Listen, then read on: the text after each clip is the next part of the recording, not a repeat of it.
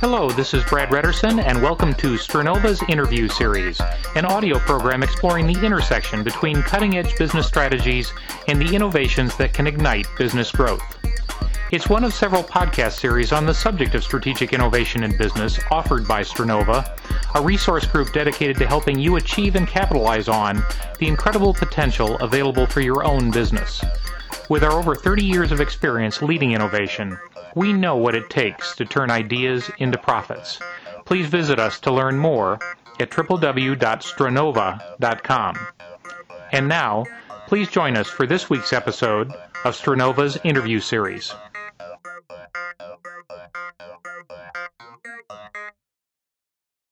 Most of you know the following phrase as normally beginning with the word love. But it applies equally well with another word you use perhaps just as often and with an equal degree of mystery to it. That word, success. And the saying, success is in the eye of the beholder. Hold that thought for a minute. For those of us in the strategic innovation business, setting aims as we begin any new enterprise is a critical part of our process, and defining what success means for each of us is often part of that. But what is success anyway? For many, it seems to be about the intangibles of wealth and influence, with perhaps also the related byproducts of security and power in community, and possibly even the world as a whole. Under those terms, who could deny that power brokers such as Bill Gates, Warren Buffett, and Steve Jobs of the present day, and the Rockefellers and Rothschilds of an earlier time, indeed experienced success on a scale well beyond that of almost all of us? Their absolute wealth in total dollars and their dominance over their industries and the business ecosystems they helped create is indeed towering. And yet, somewhere inside each of us, and yes, even in each of them, lies the question of both the deeper meaning of success and also how each of us might chart a personal course to that seemingly ultimate goal in our own careers and lives. To help sort that out, and along the way hopefully trigger some critical internal dialogue of your own on this very important question for all of us, for this episode of Stranova, we are very pleased to welcome Mark Thompson, co-author with Jerry Porras and Stuart Emery of the new book, Success Built to Last, Creating a Life That Matters. In this book, Mr. Thompson and his colleagues present the results of over 300 interviews with successful people from around the globe in all walks of life, and help analyze how unique the path to success was for each of those people, and yet how meaningful and holistic success in life does indeed seem to emerge from similar values of what it means to live a full life. Mark himself is a highly successful entrepreneur in his own right, with 12 years working with his early mentor, Charles Schwab, where he held many different roles, including Chief Communications Officer and Executive Producer of one of the world's most profitable websites, Schwab.com. He also has his own extensive background in startup leadership, both as a lead investor and later as chairman of many technology and media startups. His famous Midas touch with taking startups from concept to strong, steady growth is renowned among venture capital circles, so much so that in 2004, Forbes magazine selected Mark on its list of America's leading venture investors. Not a bad choice for this important dialogue. We thank Mark for taking the time to be with us. Mark, welcome to Stranova. Well, Brad, it's a terrific opportunity to be here with you. To get straight to it, your new book, and congratulations on its success, by the way, you've been hearing really good things about it, is of course entitled Success Built to Last, with the subtitle Creating a Life That Matters. So to help our listeners with a bit of a framework for the conversation going ahead, can you tell us how you define success for the purposes of this book? Sure. Well, that was really the exciting journey that it undertook for many, many years, really 10 years of interviews. We talked to people for this book, Success Built to Last, all over the world. And the way we framed the conversation was that we were looking for people who'd had a lasting impact on the world in their career or their profession for many, many years, more than 2 decades. And when we looked at that, we realized that we had an opportunity to look at how success could be defined. traditionally, if you look in the dictionary, it's defined as money, fame, and power. It's kind of frightening, frankly. And what we discovered when we were able to reach out to people all over the world who had their definitions of success, that there were many different definitions of success, and that, frankly, they all came down to this one, which is having a lasting impact and making a meaningful difference in the world. Well, that certainly is a big ambition. How did you go about the process of investigating that then to really learn more about how it's being practiced in the world? Well, we really had the privilege in conferences, meetings at Stanford University, at the World Economic Forum, at many other major conferences around the world to meet people with some noteworthy contact with the world, a level of having some enduring change. Not so much a popularity contest, but one in which we saw the opportunity for these people to be able to reach out and have a lasting impact, one that's impacted the world for a generation or more. And that's defined very differently in the different worlds that they live. And what we wanted to find is not more reasons to find out why people are different from each other, or frankly, it's too late for me now. I can't get smarter, or I can't get more talented than before. I wanted to not have more reasons to distance ourselves from our greater potential, so really look for the common themes. What could an eclectic and very diverse group of people from all over the world in many different professions be able to contribute to a body of knowledge that may be able to help all of us as individuals? What do we have in common rather than what's different from each other? Quite an ambitious task, and I'm sure no shortage of people that you talked to that were willing to share a bit. I'm curious, can you tell us an example of maybe a particularly telling interview or a couple of interviews that truly illustrate some of the more important learnings that you uncovered during the study? Well, one that came up really recently, I found that the lessons themselves transcended the individuals at the end of the day, because there were so many different thrilling experiences. I mean, when you're able to have the opportunity we were just talking earlier about the Dalai Lama, or spend time with Maya Angelou, or with a former president, or with a chief executive of a multinational corporation, there are many different learnings, many different places where I felt that it was a big impact on my life and the lives of others. One of those that came up more recently around this theme that you have in Strainova around innovation is this notion that I was talking to Patricia Russo at Lucent, and she was talking about how she was going through the horrible transition and the pressures when the telecom industry is, and it's continued to go through very, very interesting times, has it not? You're talking to us on Skype today, and the technology of the telecom world bringing us closer together. And she was being criticized in an interview, once again, for not being able to predict the future. Here she was trying to innovate. She was trying to actually keep up with the big changes in the industry at a time when it was really impossible to predict the quarter versus even a year. And she said, "Look, do you think we're idiots?" And he said, "What? Do you think we're idiots? Do you think we're just plain stupid here, that we're just not even trying to innovate, that we're not trying to be able to keep up with what's going on in the world right now, but it's just happening at such a fast pace?" And it changed the tenor of the interview from just being one of division to one of saying, well, now let's look at really what's happening in the world right now and what we're trying to accomplish. And kind of the meta message that flowed out of this conversation that I heard from so many different people is innovation is failure sped up. And innovation is a politically incorrect thing at the end of the day when you consider that it really comes from iterative failure. That you have to have this relationship that you can experiment and fail and have public and embarrassing failures for which you'll have criticism. So it's interesting that, popular culture is that innovation is a good thing and failure is, something that maybe we can accept a few of.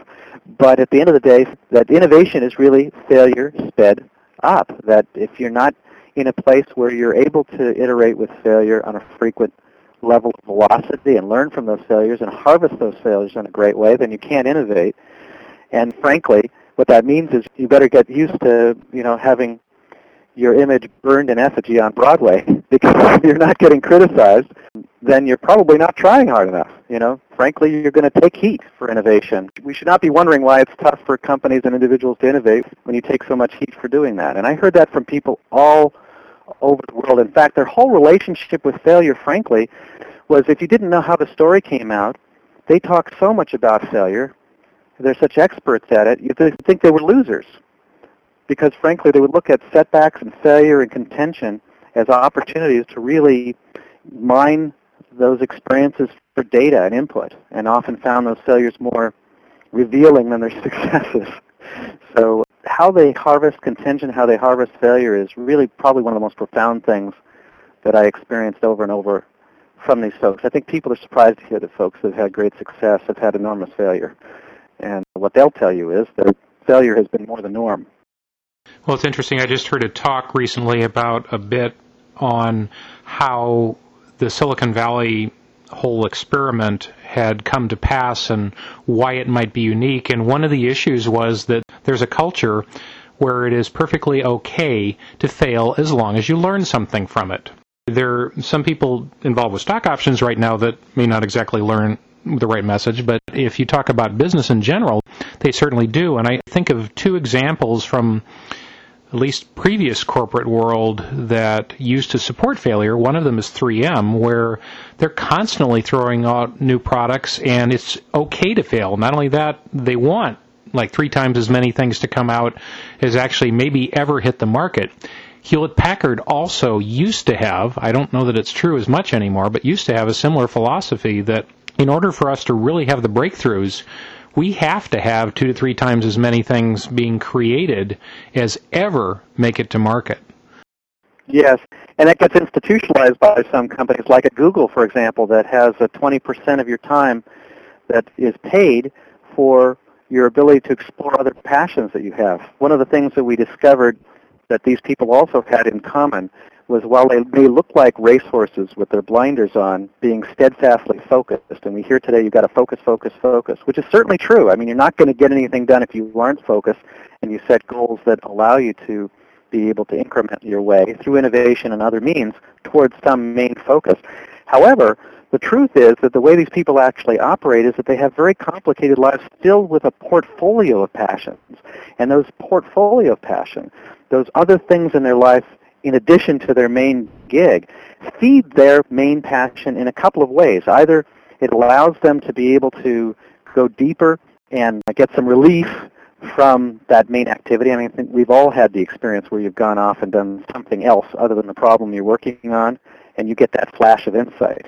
We call it peripheral thinking in our research. But there's also others who actually find a gig that might be more specific or more powerful in their focus, like the Google folks, where they pay people to experiment with a fraction of their time and have those failures and do those experiments, and when it's ready for prime time can bring it back to the family for a closer look. I mean, that's how they came up with Google News, for example.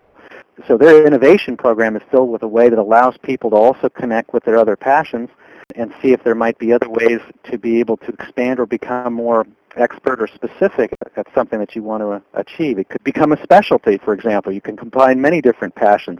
Maya Angelou talked about how if she didn't have a portfolio of passions, if she didn't pursue many of them, she might not be able to actually achieve any of them. In other words, she, without being fed by music and by dance and by theater, she doesn't believe she could be able to write her poetry or teach, which are 2 of her real core main passions that she has. So I think this ends up being an area that's been given some short shrift, and now we have, as we looked at this research, it's really clear that these people have given themselves permission to pursue a broad portfolio of passions that have led to their enduring success maybe in one main area in their lives.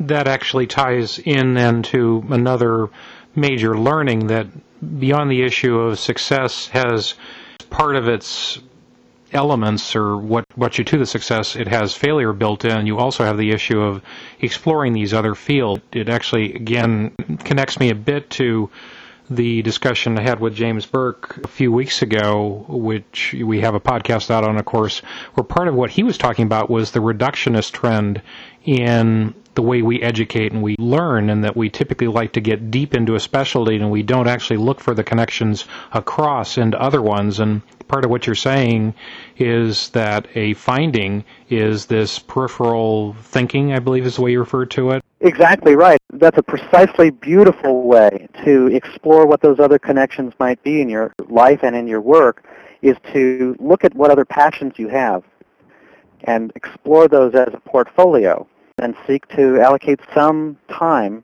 to honor those, because it can be very difficult when you're very goal-oriented and there's so much short shrift given to the ability to pursue any other passions. When you've got a life to lead and a bread that you have to put on the table, there's not a lot of time left. And so often those portfolio of passions gets shortchanged. And so what we found is that there's actually unique power to that feeds the main work that you do. And it's a bit of a leap of faith because the connections may not be obvious. But one of the great innovations that occurs are those that where the connections aren't initially obvious in the first place.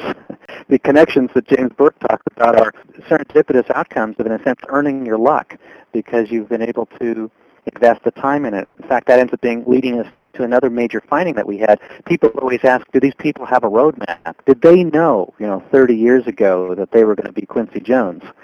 And what's interesting about that is we found a resounding no to that answer. They did not know what the end was going to be. Covey talks about starting with the end in mind, but I think there's confusion of which end that we're trying to seek. And when I talk to Steve Covey about this, the end he's talking about is a way of life, which is really validated by our research, and it often gets confused with a particular outcome, money, fame, or power, going back to the original definition of success and how it was resoundingly beaten by the research we did, that people would look to money, fame, and power as being one set of possible outcomes that you might have from certain types of career choices that you'd make. But that if you wanted enduring success, you really have to define it for yourself. It is your right. You have a privilege and right to define success for yourself. That's what people who've had enduring success for several decades or more have done. They've defined it themselves, and it really comes back to always seeking meaning in what they're doing. They always have integrity each time. In other words, if they haven't decided, 30 years in advance they were going to be Quincy Jones, then how the heck did they make the decisions? What was the roadmap? And what we heard over and over again is that you really can't follow the other guy's roadmap. You really have to find what matters to you and align that with also the passions you have. So meaning, what matters to you is usually being involved with something that you care about, but may also be involved with being a cause greater than yourself. And when I say cause, I'm almost reluctant to use that word. I'm not talking about necessarily doing Habitat for Humanity. That's good too, but I'm talking here about whatever set of things that you do that just matter because you care about them deeply and you think they're connected to something that will last, that is something that has a meaningful purpose long term. That could be, you work as a technologist or a scientist or a teacher or an entertainer. The music matters. Quincy Jones would still be doing his music because it matters to him, whether or not he'd become popular or not. There's no way you could stop Jack Welch from teaching business and being a manager. If he'd ended up running a bagel store on the the Lower East Side, he'd still be telling you about how to run a business and be collecting ways to learn about how to manage companies. These people are driven to what they're doing, not with the goal in mind of ever kind of going off and retiring on a beach. I was with Jeff Bezos at the World Economic Forum in Switzerland, that kind of eclectic celebrity fest, and you'll find all sorts of people from all walks of life. And I sat with him at a dinner, and he felt, I'm sure, stuck with the wrong guy at the table because I was asking him, so why are you still doing this? At the time, he was Time Man of the Year, well over $10 billion. Everybody wanted a piece of him at that time. And frankly, he said, you really just don't get it. I mean, he laughed at first and said, everybody's looking for the roadmap right now. He has this wonderful trademark guffaw.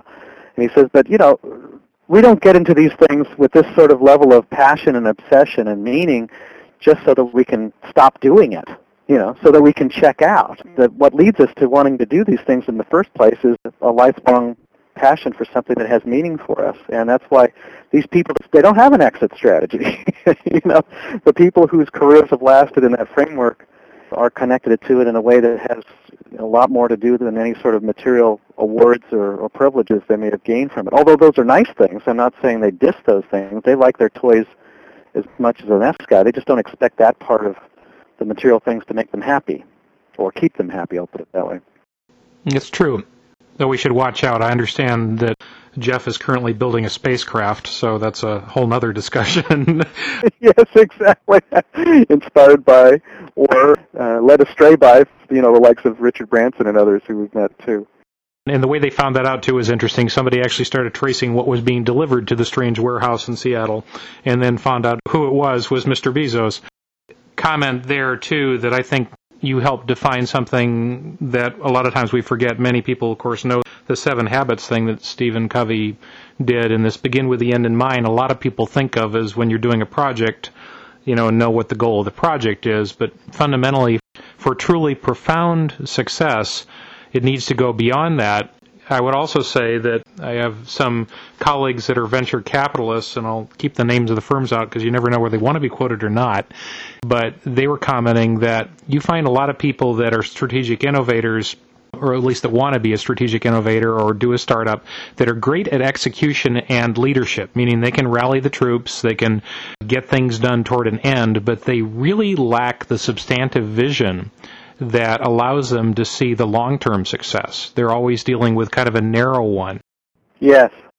Well, it's great to hear that venture capitalists, who are usually best known for being in a place where they kind of spot great ideas, spot great talent, but are looking for an easy exit or a quick exit on return. And I can speak that way, I think, because I've been on the Forbes Midas list of venture investors in America, and I've been a venture investor for years and years. And it's great to hear actually VCs talk that way, because we started a program at Stanford as part of a group of advisors for what they call the Real-Time Venture Design Lab there. And one part of the experiment there was to really look at this exact issue that you're talking about, Brad, which is that if you are connected in your soul with an idea or passion that has meaning to you, and you've got that narrative figured out, then the chances of being able to beat these odds of, these horrible odds of most ventures failing, we found a lot of people at Stanford and elsewhere, who could write killer business plans. They could do the math.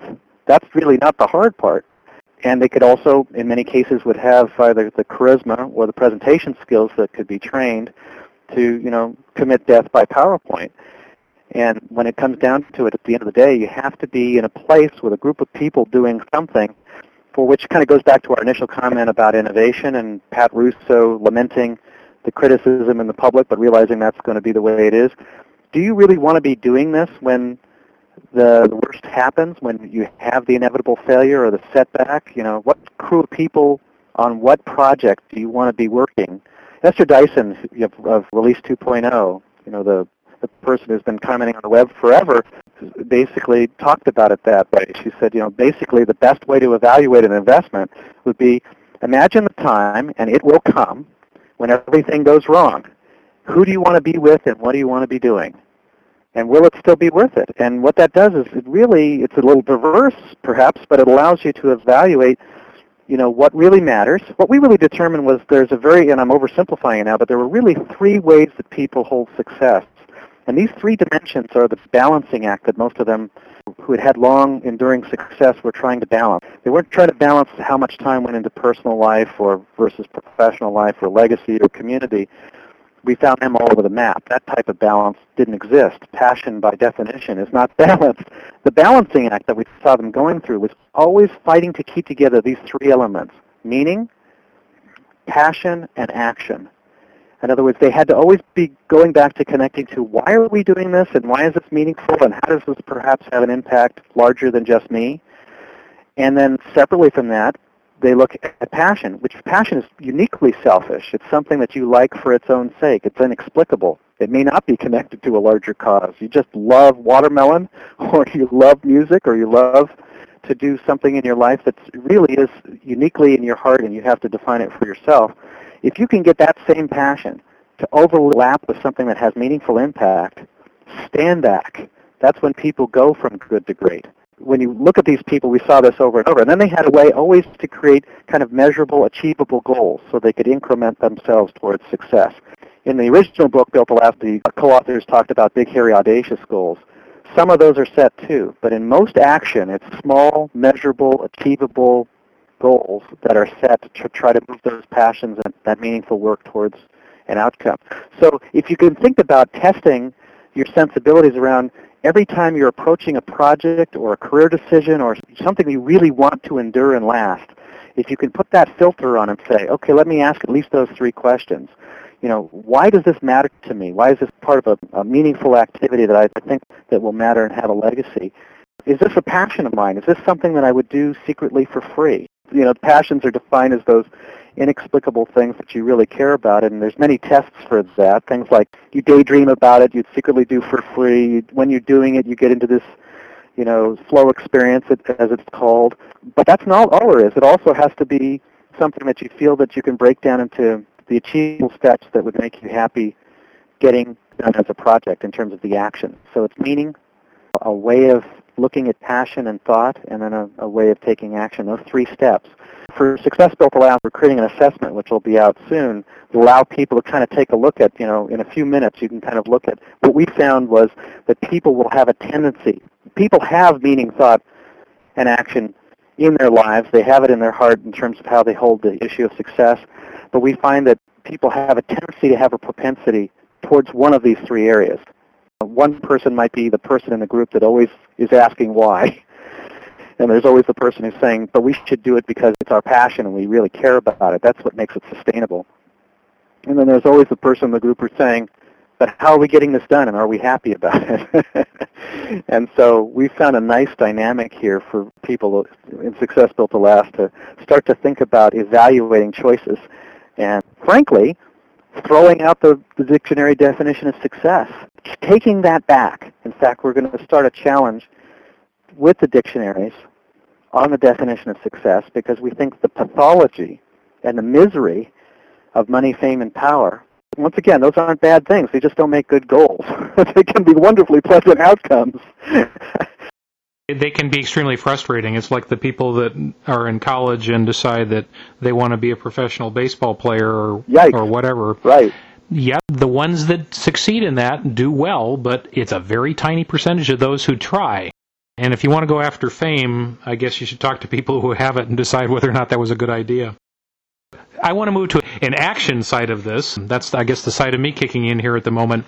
In addition to the subject matter that you just talked about, I also know that you conceive the project from the beginning as a bit of strategic innovation in itself, so that you could collect the data for this in a lot of different forms that it could be reused in different ways. Could you tell us a little bit about how that worked? I've always been a person very much interested in multimedia and the digital landscape. That's what I studied in graduate school at Stanford, was media. I was executive producer of Schwab.com. I was chairman of Rioport, the earlier pioneering of the MP3 player before the iPod came out. And so I've always been multimodal and multimedia interested. I've always felt that people received information in many different formats that made it deeper and, frankly, easier and simpler to absorb, whether that was video, audio, or in the written word. And, of course, I couldn't have predicted the Internet any more than anyone else, but certainly all those different modalities were starting to come together when I started doing these research in 1996 at the Republican and Democratic National Conventions. I started doing interviews. I was at Schwab. We were looking at another phase of the development of Schwab.com, and I was going to be exec producing and creating more content of interest. And I was starting to do interviews with chief executives for those who were interested in talking in a more deep way in town hall formats with CEOs in business. So it was a cacophony of all these different issues coming together and realizing it was now possible to have a conversation in many different modalities. I couldn't imagine the types of modalities that were going to be used, except that I was fascinated with the fact that people respond in rich and interesting ways and love to have dialogue in written, oral, and video context, and couldn't imagine how it might be used in all those ways. But I was amazed how parochial many journalists or people who are involved in media are. A book is just for a book, as you say. A radio interview is just for radio. And, of course, the technology is now really saying that there are many different ways that we as human beings are able to communicate, and we want all of them. So we've explored that, and we have a program that's available video on demand through 1 million hotel rooms in the country. It's called Success Built to Last, Creating a Life That Matters. There will be podcasts like this one. I've been on a number of podcasts so far on the book tour that we've been doing so far. Even the definition of, quote, a book tour is an obsolete term, because really the conversations I've been having have been on radio and television, in newspapers. I haven't done a single book signing at a bookstore yet. The bookstores have been very supportive, and we're very proud to be associated with a national release where they've done a terrific job of getting the word out on their websites. You've got Amazon, you've got BarnesandNoble.com, and so there has been now a glorious explosion of the many different ways in which people can get information, and it's being distributed. Just as a little bit of a follow-up comment to all this, one of the things that I'm actually working with someone on now, and I'll keep client's name out of it, but they have a journal that comes out every 3 months, and one of the things they want to do is to encourage deeper exploration of the journal. This is a business journal, by the way. They're finding that people read the publication sporadically, not anywhere near as much as they would like, and yet they believe in the content. So one of the things that we're probably going to be doing together is to develop a series of interviews with the authors instead of an executive summary type thing, but interviews with the authors to talk a little bit about the topics that'll be distributed free to each subscriber, and it will then encourage deeper reading of the publication. So they're actually blurring the lines. What exactly is it that they publish? Is it this recording? Is it the magazine? And in fact, the end result of what they're after is engagement with the ideas. How you do it is a little irrelevant to them. They want the engagement, and of course, they want it as a business. I'd like to move on to a couple of last questions here in the time we have. As you've gone through all this, the first thing may be that you want a vacation. The old joke about the busman's holiday. He does not want to go on a bus. And so the next thing you may want to do may not be another book, but I was just curious if you and your co-authors have seen some things, or in the experience of getting this out in the public eye, has it perhaps inspired you to do something perhaps as a sequel? And no, you don't have to spill it here. I'm just curious if there's something in mind. We have been certainly approached by this publisher and many others to do many others because the many different contexts of our lives in which we are all struggling for this personal definition of success.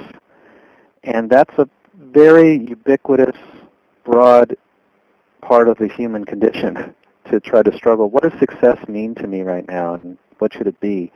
And I'm answering obliquely a very specific question about what the other types of books might be, but there are many different opportunities, both in books and other modalities, that we've been asked about for Success Built to Last, that really extend on this distinction that success needs to be defined personally by you, and needs to, at the very least, shift from being whatever you happen to have seen in the latest episode of Survivor or The Apprentice to something that's long-term, that's enduring, that you know that the organization that you're working for, the career that you have, maybe even the personal relationships you have, it's very difficult to find anything that lasts anymore. And so mining that in specific ways around you as an individual, around your career, around different parts of your life, is something that's of great interest to us. One of the things we're looking at is doing more international work. We got a glimpse at how people hold the concept of success around the world from the World Success Survey that we did, but it was still primarily North American driven. We found some of these issues, like the 3 ways that people look at success through meaning, passion, and action, being something that was very broadly held among folks. We didn't find distinctions among gender or international or cultural differences, which was amazing to us. We found differences in other ways, but not in those 3 ways that people think and process and filter the idea of success. So we think there's a kind of a long franchise of many different books and projects that could come out of this, because success is something, it's gone by default. It's amazing. It's just been hanging out there. And when you ask people the question about success and meaning in the same sentence, it kind of generates a lot of heat in the room wherever I am, because people are thinking about how they might have been assuming what success meant by default. And then they may assume that the people sitting next to them, whether they're coworkers, their boss, or their organizational team, or even a spouse or partner, that we're all holding the same definition of success, and it should mean this, or my parents or my in-laws or people who count in my life may have defined it for me. In other words, there's a lot of default definitions going on, and it's time to question your definition of success, see if it's yours, and then find if you can find alignment and recruit other people to that same definition of success, knowing that yours is a very personal one that you might hold. I'd certainly vote for the international one as being interesting, in part because from personal experience. As I think I've relayed to you before, the interesting thing is in the U.S., one of the first questions people ask you in a professional environment is, what do you do? In Europe, one of the first questions they want to know is, tell me something about yourself. They actually aren't particularly concerned about your job, your career. It's the whole person. Actually, in the international thing, that gets to another point here. This podcast has the blessing of being heard around the world, and your book, of course, is a major publishing event here in the United States and virtually anywhere online or bricks and mortar areas. I also know that Amazon and others are well equipped to ship just about anywhere in the world. For overseas listeners, what's the best way for them to find a copy, do you think?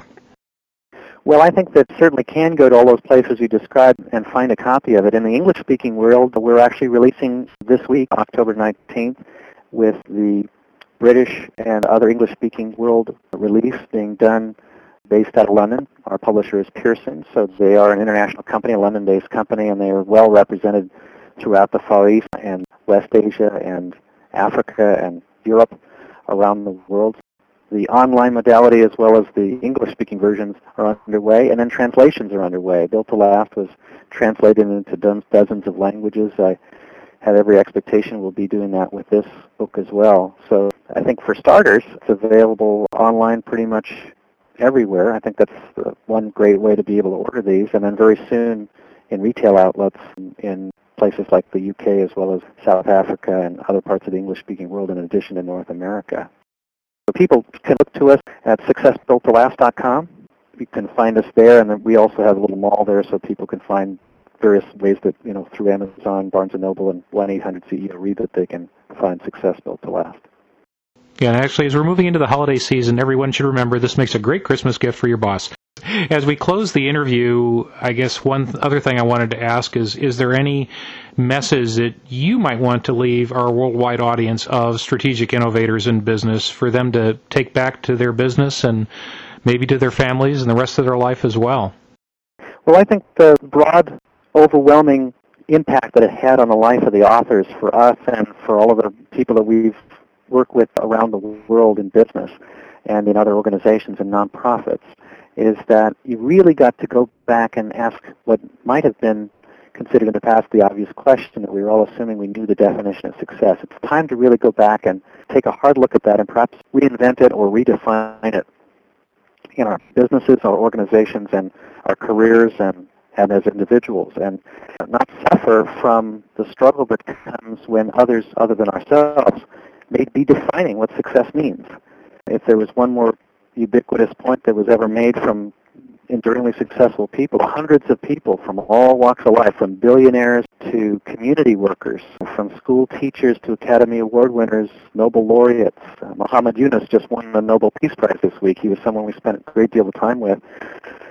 What they all learned is that they had to define success explicitly and in their own unique and individual way, and then discover it and pursue it through a portfolio of passions and a sense of reconnecting with what matters and means something in their lives. And if there's anything I'd want to share with the world would be that journey. Redefine success for yourself. Find what matters to you and find your passion and turn those into action.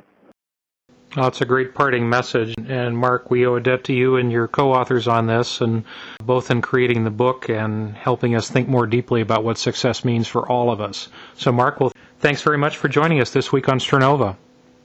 Brad, thank you for being here and wish you enduring success and a life that matters with the Strenova project. It's been outstanding, so congratulations. In the early 1970s, a famous rock band called Yes once sang the words, "We architect our life." And so it is with success as well, it seems. We structure our aims, processes, and values from a combination of genetics, experience, spirit, and will into a way of living that indeed shapes both what success means to us as well as how we experience it. There are the quips about success that we all know, such as Winston Churchill's that success consists of going from failure to failure without a loss of enthusiasm.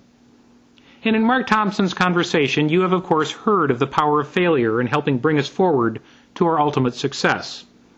But as we close this week's episode of Strenova, rather than taking more time in this closing essay myself, I want to ask each of you to take time after this for two things.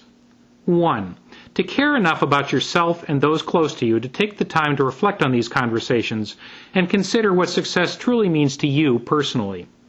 And two, to heed well the words of Ralph Waldo Emerson on this subject, who wrote famously over a century ago as he reflected on what this meant to him. Success. To laugh often and much. To win the respect of intelligent people and the affection of children. To earn the appreciation of honest critics and endure the betrayal of false friends. to appreciate beauty, to find the best in others, to leave the world a bit better, whether by a healthy child, a garden patch, or a redeemed social condition, to know even one life has breathed easier because you have lived. This is to have succeeded. Thank you, Mr. Emerson, and our guest this week, Mark Thompson, for helping prod us to consider both our lives and our legacies a bit more deeply this week. That's our show for this week, and thanks for listening. We thank you for joining us for this episode of Stranova's podcast series. If you'd like to learn more about Stranova's business services and the topics discussed in this week's episode, please visit us at www.stranova.com, write us at ideas@stranova.com, or visit our blog at blog.stranova.com. Our program materials are covered by a Creative Commons license, the Attribution, Non-Commercial, Non-Derivatives 2.5 license, by Brad Redderson. And this is Brad Redderson inviting you to join us soon for a future audio program exploring where strategy and innovation intersect.